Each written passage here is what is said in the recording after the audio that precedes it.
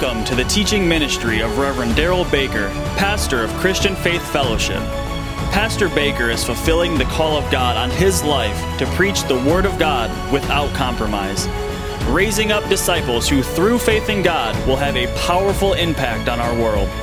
May you be blessed through the message that Pastor Baker has to share with you today. May God's very best be yours.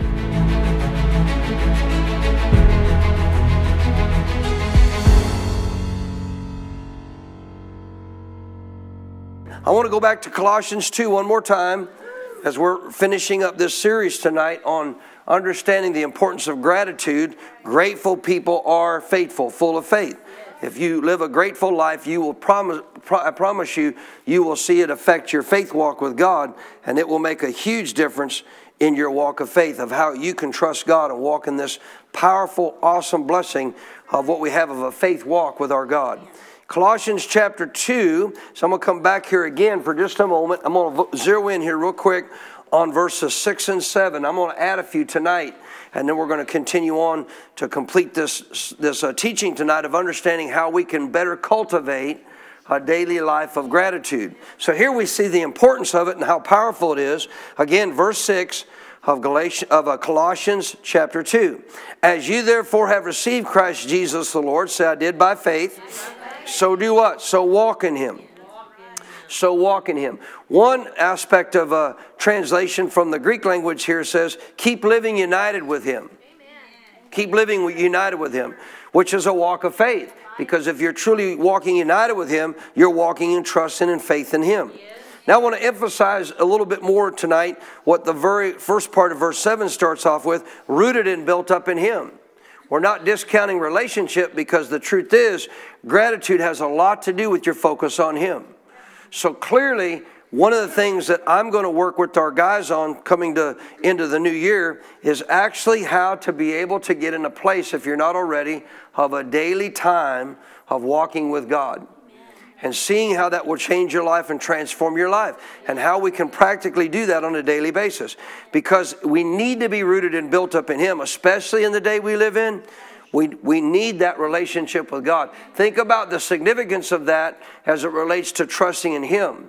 Because again, as I gave an example this morning, I couldn't really trust Josh or any person that I really didn't know with things that would be very significant in my life if I obviously didn't have an understanding of who they were and can I truly trust them.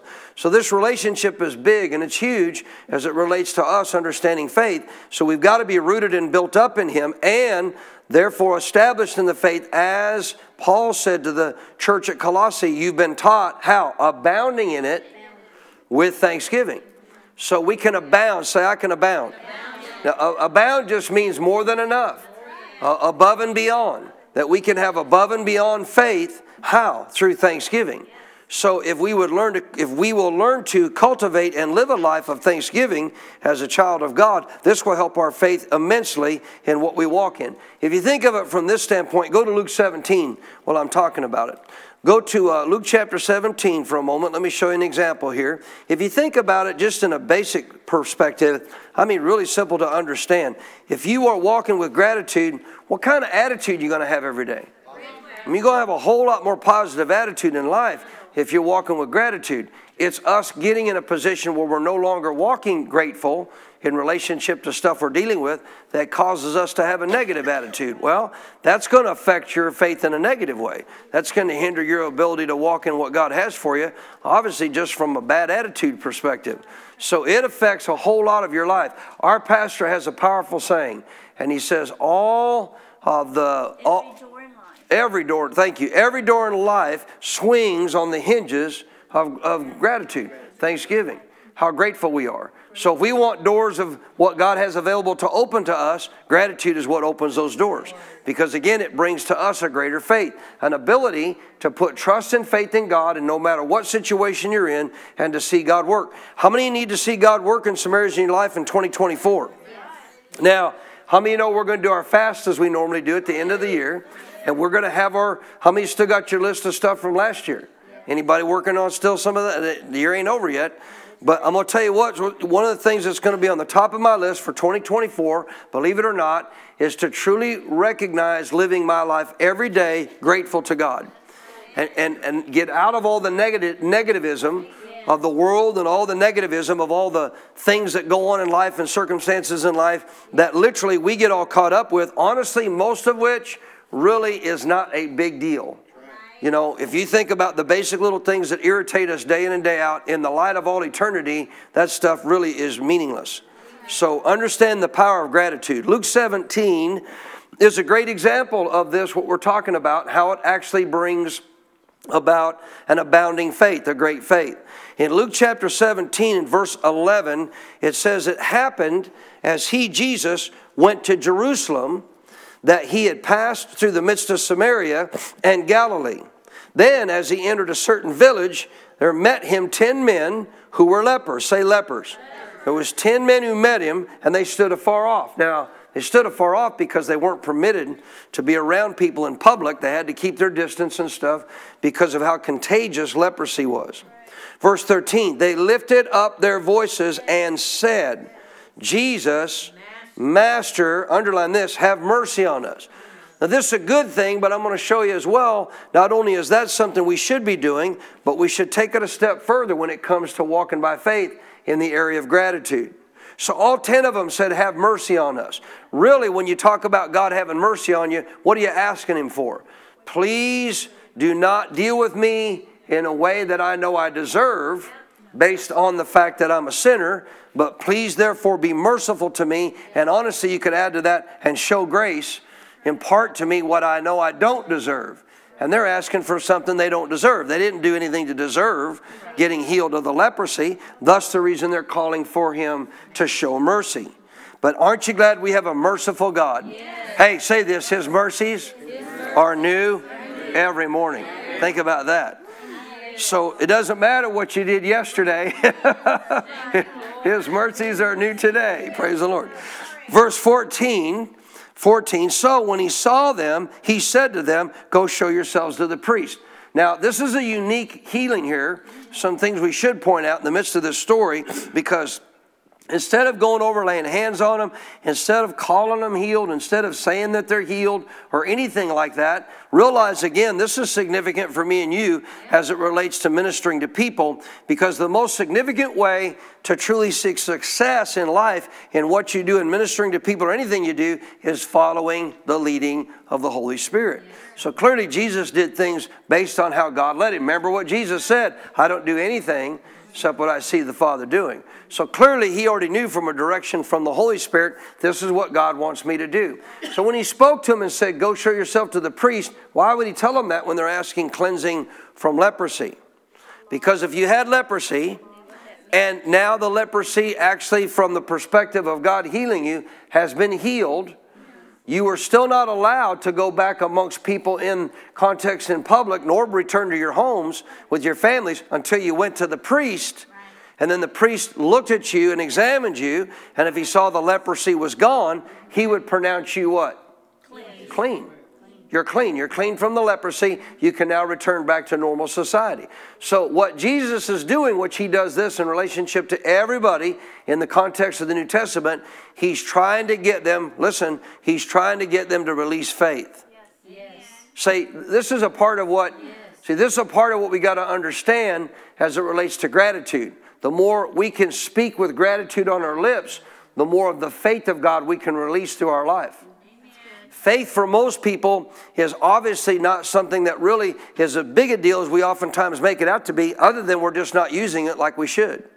So clearly they had to therefore do what? If they wanted to be healed, cleansed, they had to go show themselves to the priest. So what's he trying to get them to do? Get to a place where he can get them to release their faith.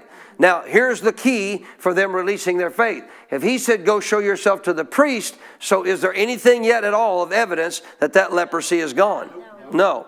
So what is it required of them now if they truly want to receive what he has available to them? Listen, they got to release their faith. What proves they released their faith? They went. They knew. So if he told us to go show ourselves to the priest, they're not knowing exactly that. Really, and you think about it. A lot of times I love, I know like when Matt teaches, I'm the same way. I love to put myself in the position of different people in that story, in that situation. So if I was a leper and I heard Jesus say that, how would I take that? How would I take that? Now, I know he's capable of doing it. I wouldn't have come and asked him. But I mean in the sense, what I mean by how I would take that, sure, I'm going to go, if I believe his words, I'm going to go show myself to the priest. But I mean, I would be thinking in my mind how that's going to happen. How it's going to. So I'm thinking probably when I get to the priest, right? When I finally get to the priest, right when the priest looks at me, or maybe the priest is going to do something or whatever, I would have never thought in my mind as I'm going it would disappear. I would have thought it probably will happen when I get to the priest. But the point God wants you to do is release your faith and just simply trust him. So, and this is why we talk about a point of contact. You know who taught about point of contact probably better than any minister I've ever heard in my lifetime? Oral Roberts. You know who saw more miracle healings than a lot of people did on the planet who God used? Oral Roberts. And I'll tell you what he taught in all of his crusades. You have to understand a point of contact. Why? So think about a light switch, right? If you want to release power to go through that light switch to the light and turn the light on, there has to be a point of contact. Which means I go to the light switch. I now have a point of contact, which I can now do what? Click, release my faith. Right? You have to have a point of contact, some place where you establish a time to say, I release my faith, and the minute I do, I know he's working. He's working. He's working. So these guys, the point of contact was the actual action to now go towards the priest. You don't need to worry about how that's going to manifest. No. Your point is release your faith and do what he said, act upon the word, and just let it work. So again, he tells them, go show yourselves to the priest, verse 14. And so it was, notice this, you ought to underline this, as they went, they were cleansed. What if they wouldn't have went? They wouldn't have been cleansed. Because he didn't want them cleansed? No, he did want them. He did want them cleansed. Well, again, a lot of people would say, well, why did you do it this way? Let me help you. Argue that with God. Because even Jesus didn't know. He just obeying the Father. So a lot of people get hung up on the, why did you do it that way? Let me help you. It worked. He obeyed God. He did what God told him to do. They obeyed God. They did what Jesus told them to do. And guess what? They were cleansed. Say they were cleansed. Now, most of you know this story, but that just means the leprosy's gone. But the leprosy had done its damage. Leprosy eats off body parts. Leprosy destroys different parts of the body, even to the degree of some losing fingers, hands, feet, you name it. Now, obviously, these guys probably hadn't lost their feet. They're walking to the priest. But I'm just saying it's detrimental to the body. So they were cleansed of the leprosy. Say, leprosy gone.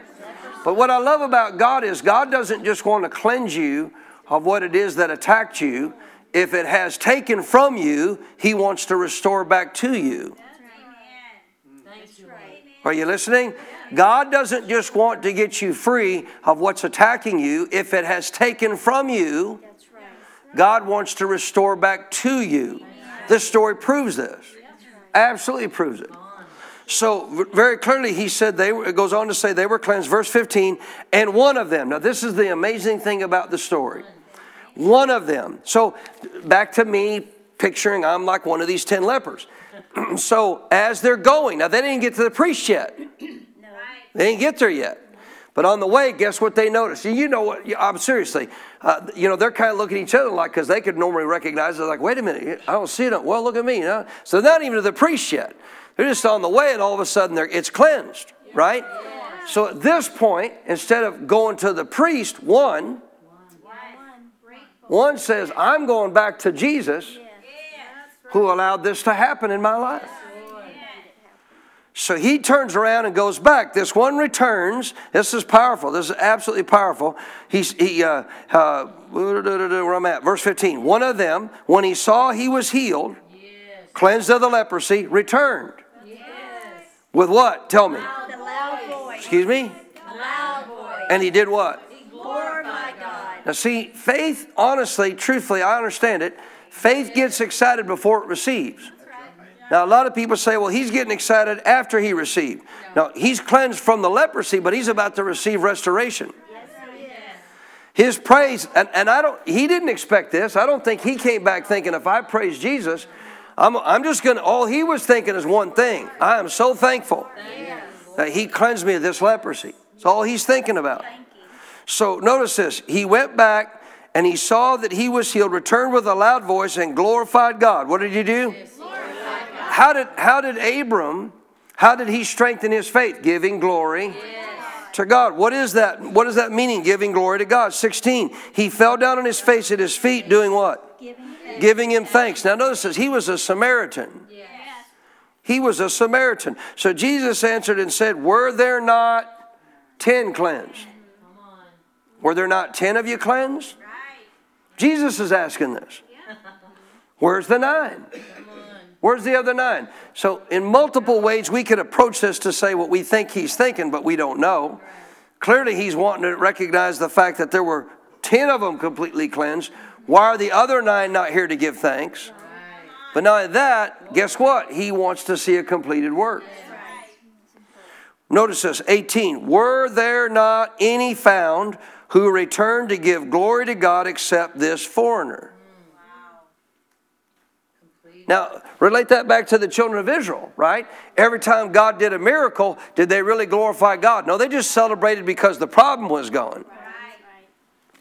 You listening?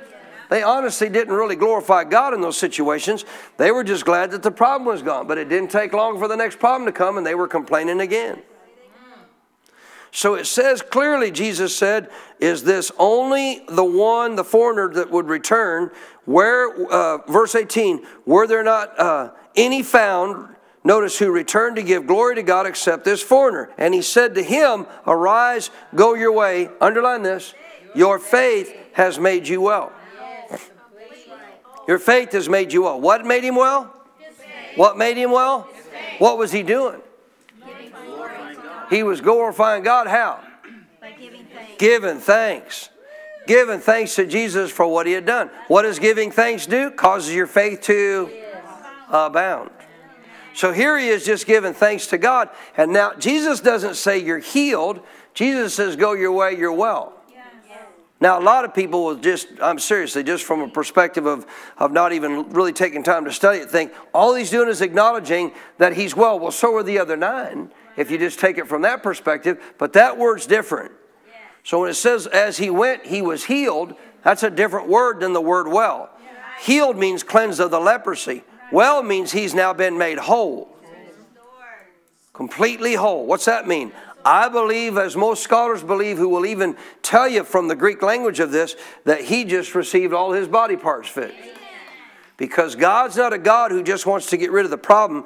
Again, if it's affected your life and taken from you, God wants to restore. Doesn't the Bible say he will restore to us what the cankerworm has eaten? Absolutely. So this is the difference between somebody who was truly grateful and 9 others who were glad they no longer had leprosy, but they weren't grateful like this guy was. Why? Why was one so grateful he returned? Why were the other 9 not there? Why? Well, if you compare that again to the children of Israel, the truth is, this guy really wasn't focused on himself. He was focused on the Lord and how grateful he was for what the Lord had done for him. The others were focused on, honestly, on just what they needed at the time for themselves. And when they got what they needed, guess what? They were good. They were okay with it because they weren't really, quote unquote, focused on Jesus. They were just focused on what they wanted. Now, I've heard Brother Hagin say this many times. He actually knew a very famous tennis player who needed healing in her body. Go to Hebrews 13. A tennis player who needed healing in her body. And initially, in trying to minister to her, he said, why do you want to be healed? She said, to play tennis. And the Lord said, I won't heal her for that reason. But I'll heal her because I love her. I'll heal her because I want to bless her, because I want to honor her with health and strength. But if her whole goal is just to keep going and playing tennis, that's not why I want to heal her. I want to heal her so she can walk with me in health and strength in her body and have the kind of relationship that obviously she should want to have. And when he conveyed to her that the reason you should want to get healed is because you'll bring glory to God in what he's done, and therefore you can have a relationship with him, she said, you're right, and the Lord healed her. Now, I'm not going to tell you God's going to hold back healing for people in faith, but I'm just going to tell you that the reason that we should want to be healed is to glorify God. Amen. Hebrews chapter 13. So back in Hebrews 13:15, where we were this morning, let's pick this up again really quick. Verse 15. Therefore, again, by him, by Jesus, what he's done for us, let us continually offer. So how often should we be doing this? You should be learning to do this every day. Let us continually offer the sacrifice of praise to God. What is the sacrifice of praise to God? He tells you that the fruit of our lips is doing what? Giving thanks to His name. Giving thanks to His name. So what this tells us is you and I should learn to have a lifestyle of thanksgiving or gratitude. Gratitude. Now, let's get into some keys of how to do that. You want to do that? Yeah. Same chapter, back up. Let's start here. Verse 5 of the same chapter. So we understand we should continually be living a life of sacrifice, sacrifice of thanksgiving, doing what? Giving sacrifice of praise, giving thanks to God. How often? Continually. Meaning what? Every day. Every day. If you do, all it's going to do is help strengthen your faith. It'll give you a whole lot better attitude on life, and it'll certainly help you live out a much happier life. Hebrews 13:5 tells us a clue to start with. Verse 5, let your conduct, how you live out your life, be without covetousness. Come on. Covetousness. So what's covetousness? You want something in relationship, not necessarily just what somebody else has would be included. You just want stuff. You're about stuff. You're about what you can get in life. About things, about what you want to have a hold of, what you want to be able to have as possessions in your life, etc. Let your conduct be without covetousness. How do you know that? Read on. Listen, be content with such things as you have.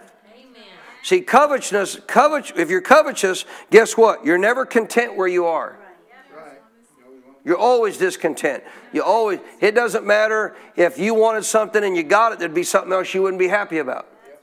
On and on and on. So that is not how you want to live life. You want to live a non-covetous life, which means that you're content with the things you have. Watch this, watch this. Here's how you do that. For He, the Lord Himself, has said, I will never leave you nor forsake you. Listen to that verse again.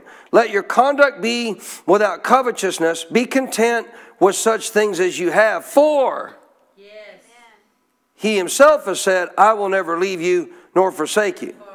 What's He trying to say there? If you want to walk in gratitude, quit focusing on you being grateful about stuff. Start here. You ready? Number 1, be grateful that you got God. Amen. Be grateful you got God.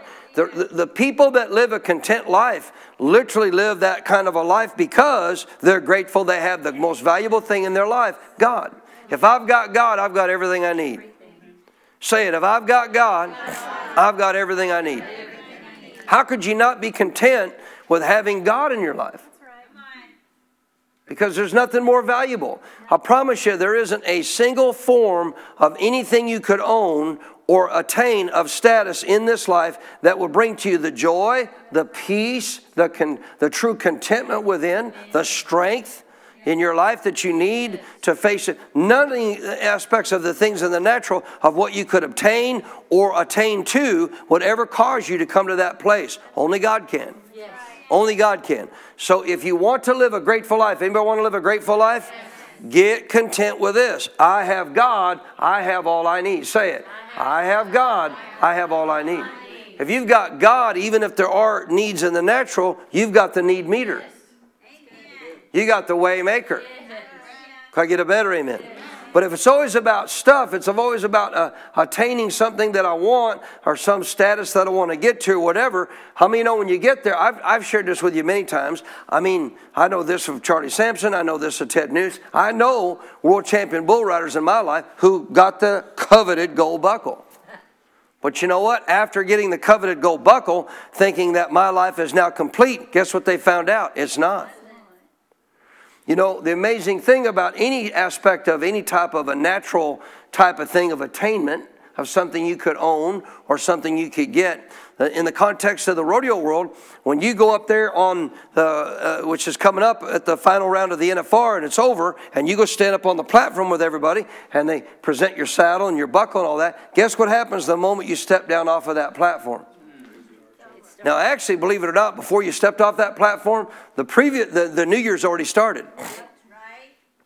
You listening? All that you went through to get to that moment has already ended before that moment ever started. Because the new year, they now end the previous year in the rodeo world. It ends now at the end of September. October, September, I don't know, they've changed it. To where all money won going into the National Finals Rodeo ends. You cannot, if you win anything else at a pro rodeo after that, it starts going into the next year. So even before they actually step off the platform, guess what? The new year's already started. Meaning what? Here we go again. Here we go again. So can you ever find true contentment, happiness, and joy in the things in this life? No. You know why? Multiple reasons. Number one, because guess what? They're inanimate objects. Number two, they're temporal.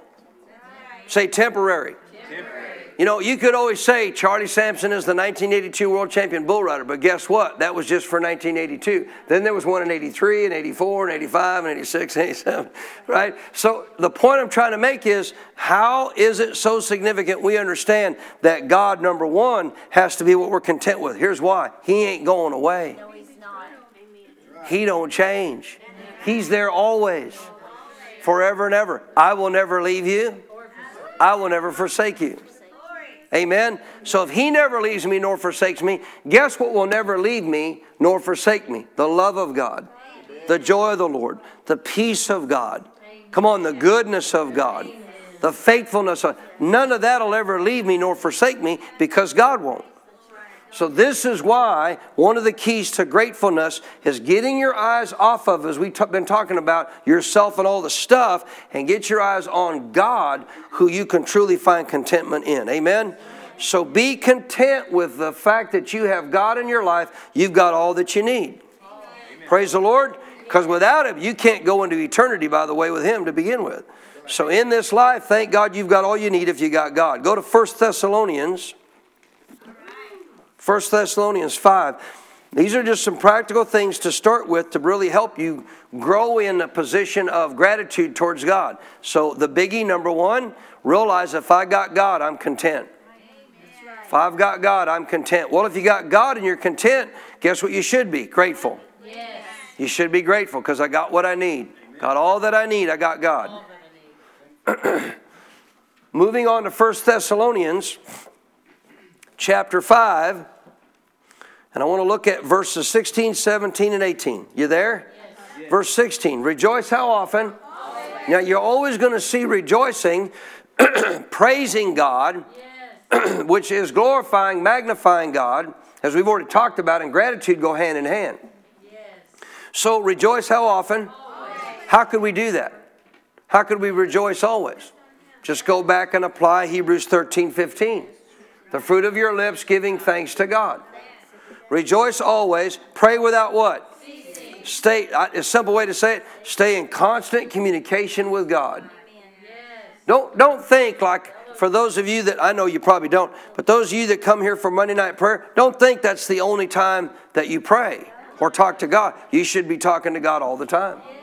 Staying in constant, I like the way Pastor says, I'm staying in constant communication with headquarters.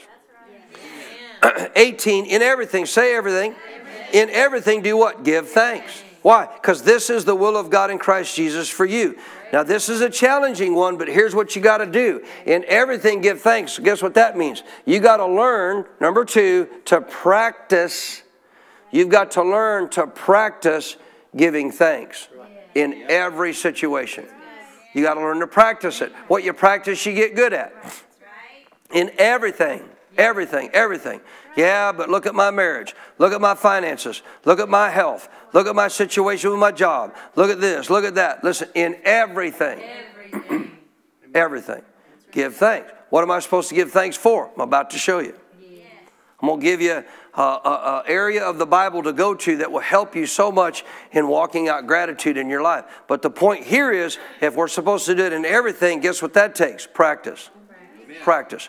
Because I promise you, when all of a sudden everything is going your way, you feel like God's blessed you in every way with all that you've ever wanted, all that you needed in that moment of time, it's not hard to be grateful or thankful. But guess when it is hard to be grateful or thankful?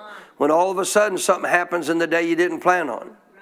Something happens in your life, in situations, in circumstances, whatever, that obviously was not what you wanted or not what you wanted to see happen, and probably God didn't even want to see it happen.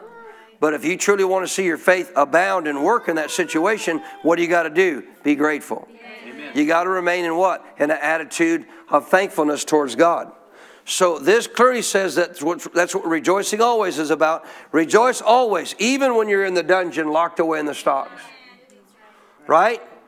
Constantly talking to God and always doing what? In everything giving thanks, for this is the will of God in Christ Jesus for you. So that's telling you in verse 18, how many want to see the will of God in your life done? Yes. How many know that's going to take faith? Yes. So to see the will of God in your life done, guess what you got to do? Learn to give thanks. In everything give thanks, for this is the will of God, or this is how you see the will of God fulfilled in your life as a child of God. So in every situation to give thanks. Do I thank Him for the situation? Thank you, Lord, for allowing me this hardship to go through. No.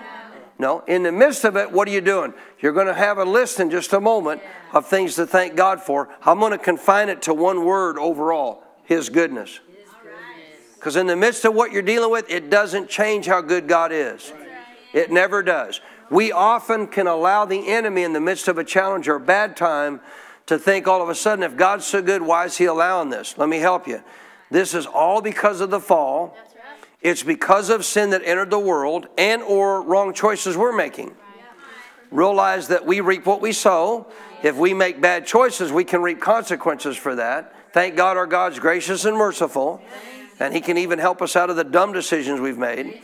But understand in the midst of what you face, what does the devil want you to do in a hard time? Make you think God abandoned you, that God certainly should have done something about this. Why is He allowing this to go on? I can't even tell you how many times with Christians I've even known who have been in Spirit-filled churches have said, I just don't understand why God's allowing this to happen. I just don't understand why God doesn't do something about this.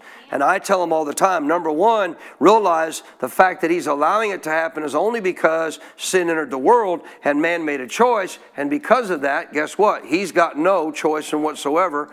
Because until the time comes when He's going to deal with all this stuff and end it all, we're still going to deal with stuff. But He's giving you a way out. He's not the problem. He's the solution. But in the midst of all this, you can't be blaming God and thinking somehow God must have let me down. If that's true, then Jesus didn't fulfill all that was needed for you to walk in victory. But He did. Say, God didn't let me down. What's the greatest proof of that? The death of Jesus. Death, burial, resurrection, ascension, and resurrection and ascension of Jesus Christ. So understand, it's easy in the times of challenge and trial, and we all go through them. We all go through them. Even in the midst of our daily lives, little things that can irritate us and get to us to the degree that we lose our gratitude.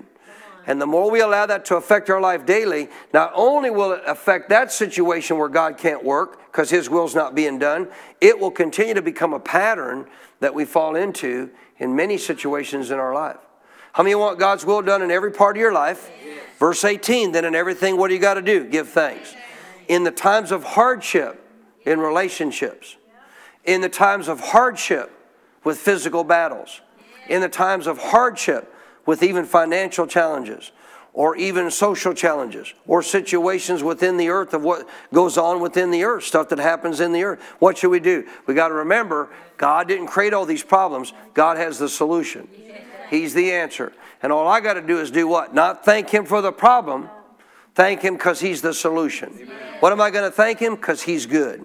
What am I going to thank Him for? Because He is good. This doesn't mean He's doing these things because He's good. No, in the midst of all that, I'm reminding myself something. God's good. He didn't cause this. He's not creating this havoc. He's not creating these problems. Thank God He has given me the way out. Amen? Amen. So number one, you got to remember, if I've got God, I got all I need. Learn to live content with the fact that you've got God. He'll never leave you nor forsake you. Number two, practice a life of thanksgiving. Because when He says, in everything give thanks, what's that tell me and you? We got to practice this. Because I will promise you again, like I said a moment ago, go to Psalms 107. It's not hard to thank God and be grateful when stuff goes good, but what about when things get tough? So you got to recognize and deal with yourself in relationship to times that you are frustrated or things aren't going right. That's when you got to really get down on your old fleshly nature and say, nope, I'm going to be grateful. My God has a way out. Hasn't changed him. Praise the Lord. In the midst of a situation, they're not treating me good. My boss is treating me horrible. Thank God I got a job. Thank God my God can work in my job. Thank God he can help turn this situation around. Glory to God. He can't turn it around by you complaining about your job. He can't turn it around by you complaining about your boss. But he can if you start doing what? Remain grateful. Why? Because it starts causing your faith to abound. And it gives God a place to work. Amen. All right, I'm going to walk you through 1, 2, 3, 4, 5 sets of verses here. Psalm 107 is the place to live if you want to walk in gratitude. It is the psalm to live in if you want to walk in gratitude. Because you're going to see this phrase over and over and over again. All that men would give thanks. Over and over and over. So we should be giving thanks. Now I'm going to relate to you 5 things out of this psalm that will help you in relating to what we are thanking God for about his goodness. You ready? Yes. All right, verse 1. We're going to look at, there are 2 verses at a time. Each one's going to have 2 verses to it. The first one is Psalm 107, verses 1 and 2. You could read the whole psalm, but we're going to focus in on these key statements here. Every single time they come up. Oh, give thanks to the Lord. Tell me why. Shout it at me. So why are we thanking God? Because he's not bad. He's not bringing bad. He's not abandoning us. He's not abandoning. I can't even say that. He hasn't abandoned you. As we read, he's there in the midst of what you're going through. So notice this. Give thanks to the Lord. Why again? Tell me. Notice this. His mercy does what? So again, remember what those lepers were asking for. Yeah, but look what I've done. I know God's good, but look what I've done. No. So you remind yourself, guess what? His mercy endures forever. Look at verse 2. Here's the key on this one. Let the redeemed of the Lord do what? Say so. Whom he has, not going to, whom he has redeemed from the hand of the enemy. So, 5 things you can do in relationship to giving God thanks about his goodness. And here's the first one. All that men, give thanks to the Lord, for he is good, for his mercy endures forever. Let the redeemed of the Lord say so, whom he's redeemed from the hand of the enemy. Thank you, Lord, you're a good God, and you have already delivered me, redeemed. You've already delivered me from the hand of the enemy. So number 1, no matter what you're going through, and if it is an attack of the enemy, what you need to start doing is immediately saying, thank you, Lord, I'm redeemed from this. Thank you, Lord, I have been delivered from the hand of the enemy. The blood of Jesus has already provided my liberty from the hand of the enemy. Not going to. So no matter what the attack may be in the relationship to what you're dealing with from a perspective of the enemy doing the attack. Now realize again, if we're self-inflicting wounds in our lives, we need to correct what we're doing to cause that to happen. But the first thing I can thank God for of the 5 things here as it relates to thanksgiving is he's not going to redeem me from the hand of the enemy. He already has. So thanksgiving is acknowledging it is already so. Thank you, Lord, that you have already done what was needed to deliver me out from the hand of the enemy. Yeah, but look what's going on. Thank you, Lord, that you have already done what was needed to deliver me out of the hand of the enemy. Now, if that takes me getting understanding from you of what I need to do, situations I'm facing, dealing with. I remember Nancy Dufresne talking about this after her husband passed away.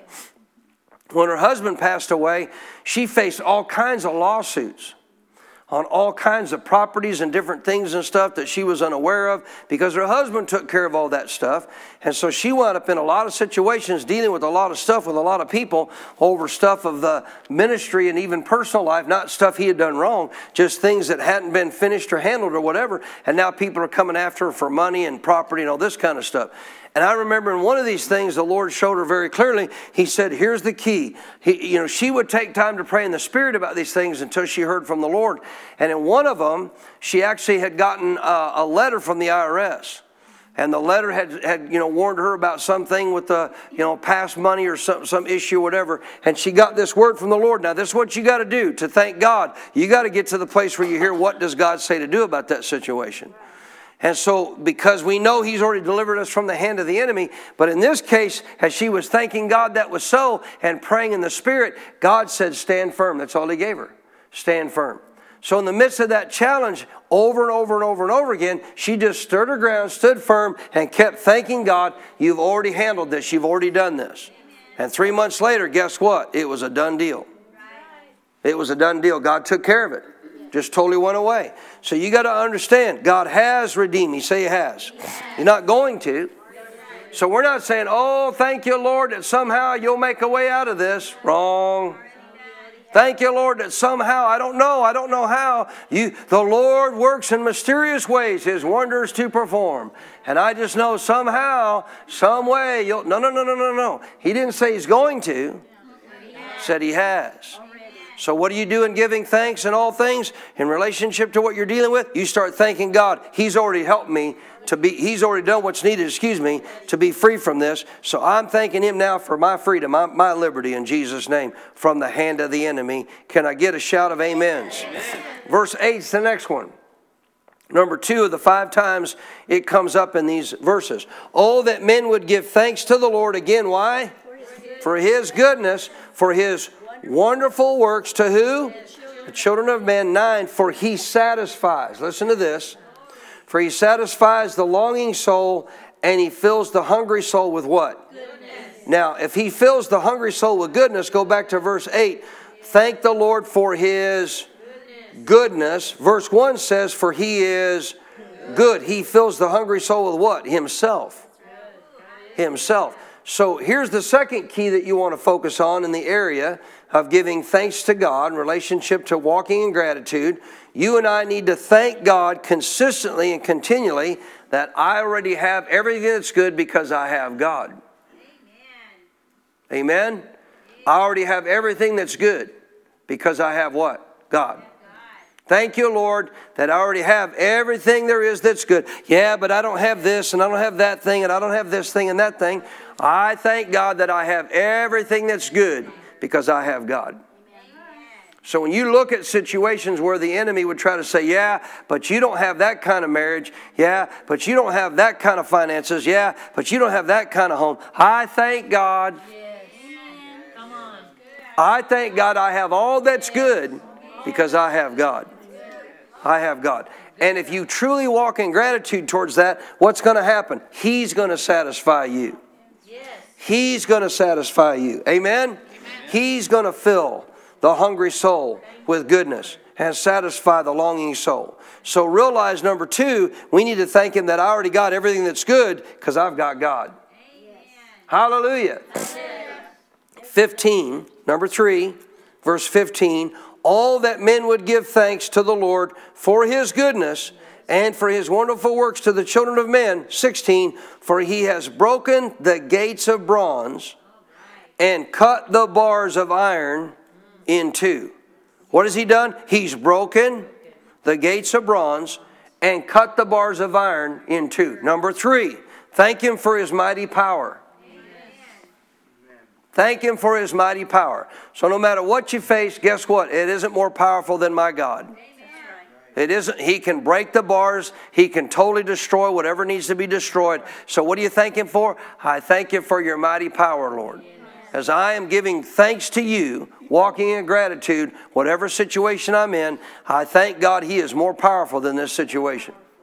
No matter what it is, praise God. My God is more powerful. He has already, say already, He has already done what? He has already broken the gates of bronze and cut the bars of iron in two. That's your mighty power of your God at work in your life. Verse 21. Already done. Number 4. You still with me? Yes. All that men would give thanks to the Lord for His goodness, for His wonderful works to the children of men. 22. Let them sacrifice the sacrifices of thanksgiving and declare His works with what? Rejoicing. Tell me out loud again. Rejoicing. So this means that you and I, number 4, in the midst of adversity, we need to rejoice in our God. In the midst of adversity, no matter what challenge we're faced with, how bad it is, start rejoicing. Amen. Start praising. Start magnifying. If you want to say it that way, because that's what you're doing. What are we doing in the midst of adversity? We're making our God far bigger. Yes, right. Yes. So in the midst of adversity, to walk in gratitude, what do? Start praising. Start rejoicing. Start magnifying your God. Because as you do, He becomes bigger and bigger and bigger in your view. And now all of a sudden as you're doing that, again, what does thanksgiving do? It causes our faith to abound. Because your problem that seems so big now, all of a sudden, ain't going to seem so big anymore.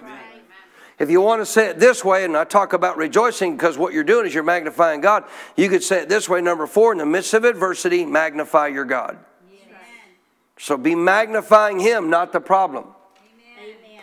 The last one is found in verse 31. Is this helping you at all? Verse 31, all that men would give thanks to the Lord for His goodness and for His wonderful works to the children of men. 32, let them do what? Exalt Him in the assembly of the people and praise Him in the company of the elders. So number 5, if you want to practice a lifestyle of gratitude and thanksgiving, guess what you should get really good at doing when you're in church? What you should get really good at while you're in church with the assembly is doing what? Is truly lifting up your voice and giving praise to God. I mean, if you can't praise God in the midst of the assembly, you're probably not going to do it when you walk outside. You listening? So in the midst of the assembly, what should we be doing? In the midst of our time together as we gather as a church, what should we be doing? Praising our God. 31, 32. Let men give thanks to God for His goodness, His wonderful works to men. Let them exalt Him also in the assembly of the people and praise Him in the company of the elders. So every time we come together, we get an opportunity to even practice our thanksgiving and our gratitude to God even more. So when you come here, you should have no problem joining together as a church family to exalt God and to praise God. Want to go back over one more time? Verse 1 and 2, number 1, let the redeemed of the Lord say so, whom He's redeemed from the hand of the enemy. What am I thanking God here for? Already delivered, Lord. I'm already delivered. You know, again, I mentioned this in a previous deal we did on healing. When it says, let the redeemed of the Lord say so, we're not just supposed to say, I'm redeemed. What are we supposed to declare if we're the redeemed of the Lord saying so? What are we supposed to be declaring? I'm already delivered. Been bought with a price, I belong to God. Let the redeemed of the... Come on, I taught you this in the healing series. Let the redeemed of the... So if I'm declaring this in thanksgiving to God, what am I saying? Let me tell you something, attack on my body. You're not Lord. Jesus is Lord of my body. See, I'm showing gratitude and thanksgiving to Jesus as the Lord of my body. In whatever situation you're facing, Jesus is Lord over your life. Acknowledge it. I've already been what? I've already been delivered from the hand of the enemy. Because He's my Lord. How do you know you're delivered from the hand of the enemy? He's my Lord, not the enemy. Acknowledge it, praise God for it, and thank God for Him being the Lord over your life, Lord over your body, Lord over your soul, over your mind, your will, your emotions, whatever attack you're dealing with. And then number 2 again, verse 8, tells us that we're to give thanks to God. Verse 9, and He satisfies what? The longing soul, and He fills the hungry soul with what? Goodness. So what should we be doing here in number 2? We should be thanking God that I've got everything that's good because I've got God. This really helps in times when stuff doesn't seem to be going well and you feel like, man, if I just had this or just had that, or if this situation was different or that. No, stop and say, thank God I've got all I need because I've got God. This will help you to develop a better understanding of a lifestyle of gratitude, which, by the way, is going to cause your faith to do what? Abound. 15 and 16, verse 16, number 3, for He has broken the gates of bronze and done what? Cut the bars of iron.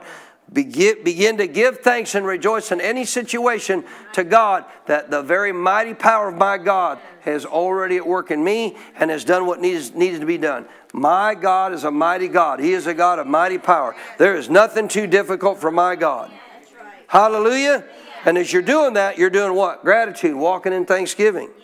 Number 4, verses 21 and 22. Verse 22, let them sacrifice the sacrifices of thanksgiving and declare His works with what? Declare His works with what? Rejoicing. What's number 4? In the midst of adversity, the midst of the challenging times of life, do what? You begin to rejoice and give God praise in the midst of what you're faced with. Whatever the situation is, you begin to rejoice and give God praise for the very fact that He has already provided all that's needed for you in Jesus' name. Don't let that adversity overtake you. You begin to declare His works with rejoicing. 31, the last one, number 5, verse 31, 32, let them, as we just said, exalt Him also in the assembly of the people and praise Him in the company of the elders. You need to learn to practice when you come to church. You need to learn to practice to begin to rejoice and give God praise and thanks in the midst of the assembly with all the believers. And therefore, you're not thinking about you and what everybody else thinks about you. You're thinking about your God. Thinking about your God. So Psalm 107 and those 5 statements about giving thanks to God is a great place to live and develop an understanding of how you and I can live with a heart of gratitude. And ladies and gentlemen, the more gratitude you live with, the happier life's going to be, the stronger your joy will become, the easier you'll walk in a trust with your God, and the closer you're going to walk with your God, because guess what you're doing? You're acknowledging Him. I will add again to the actual 4th one there in verse 22, declaring His works by rejoicing. What are you actually doing there again? You're magnifying God. You're not magnifying the problem. You're magnifying God. Amen? Did this help you at all? Praise God. Develop, I challenge you, develop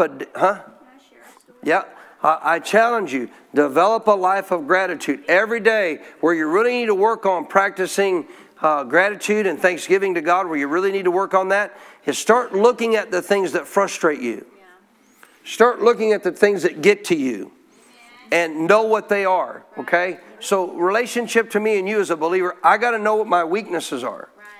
If I know what my weaknesses are, I can pay attention to them and I can develop more in those areas so I'm not so weak anymore.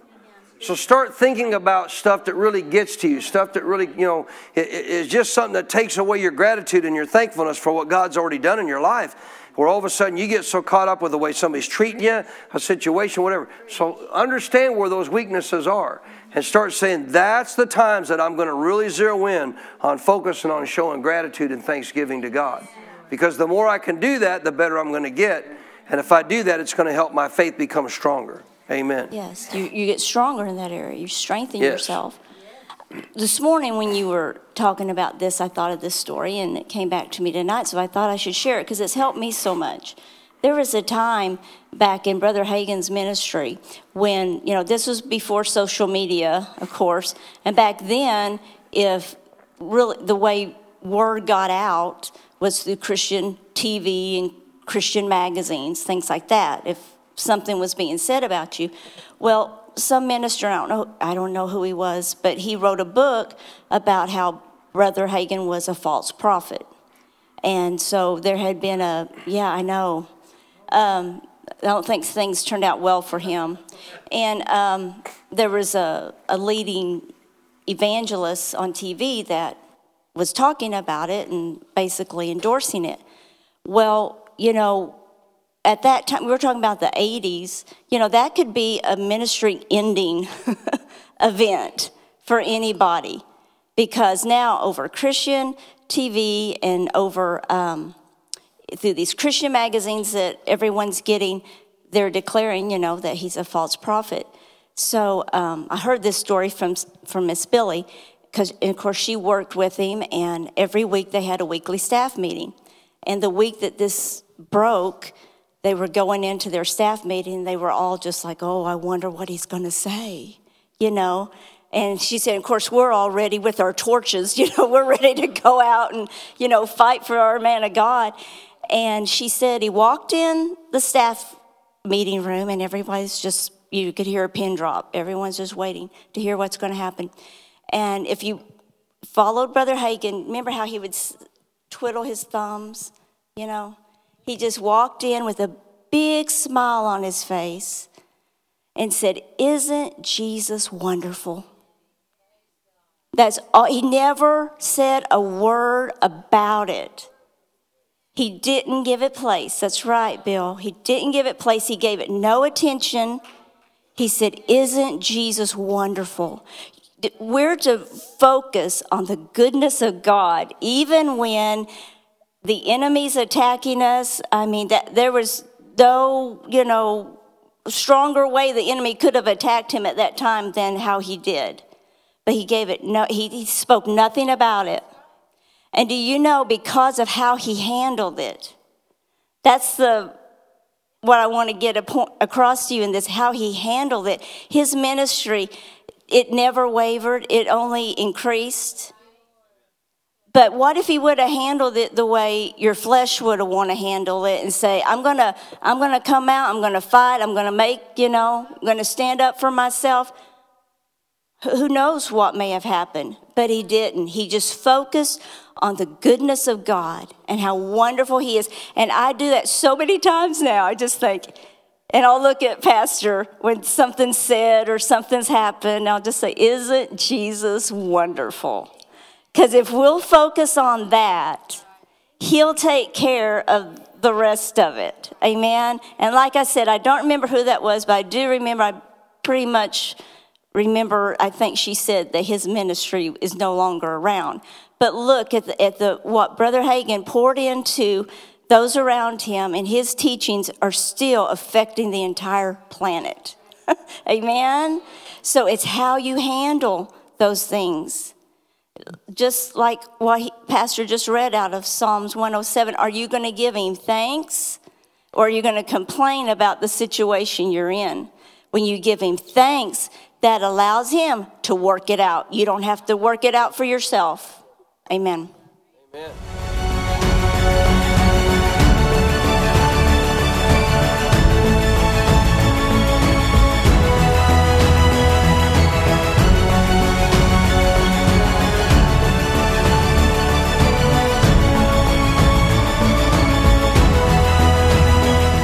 We pray that you were blessed by the message Pastor Baker shared with you today. For more spiritual resources that can help you in your walk with God, or to invite Pastor Baker as a guest speaker, just go to our website at cffchurch.com. You will find additional teachings by video, audio, and printed resources that will be a blessing to you. May God's very best be yours.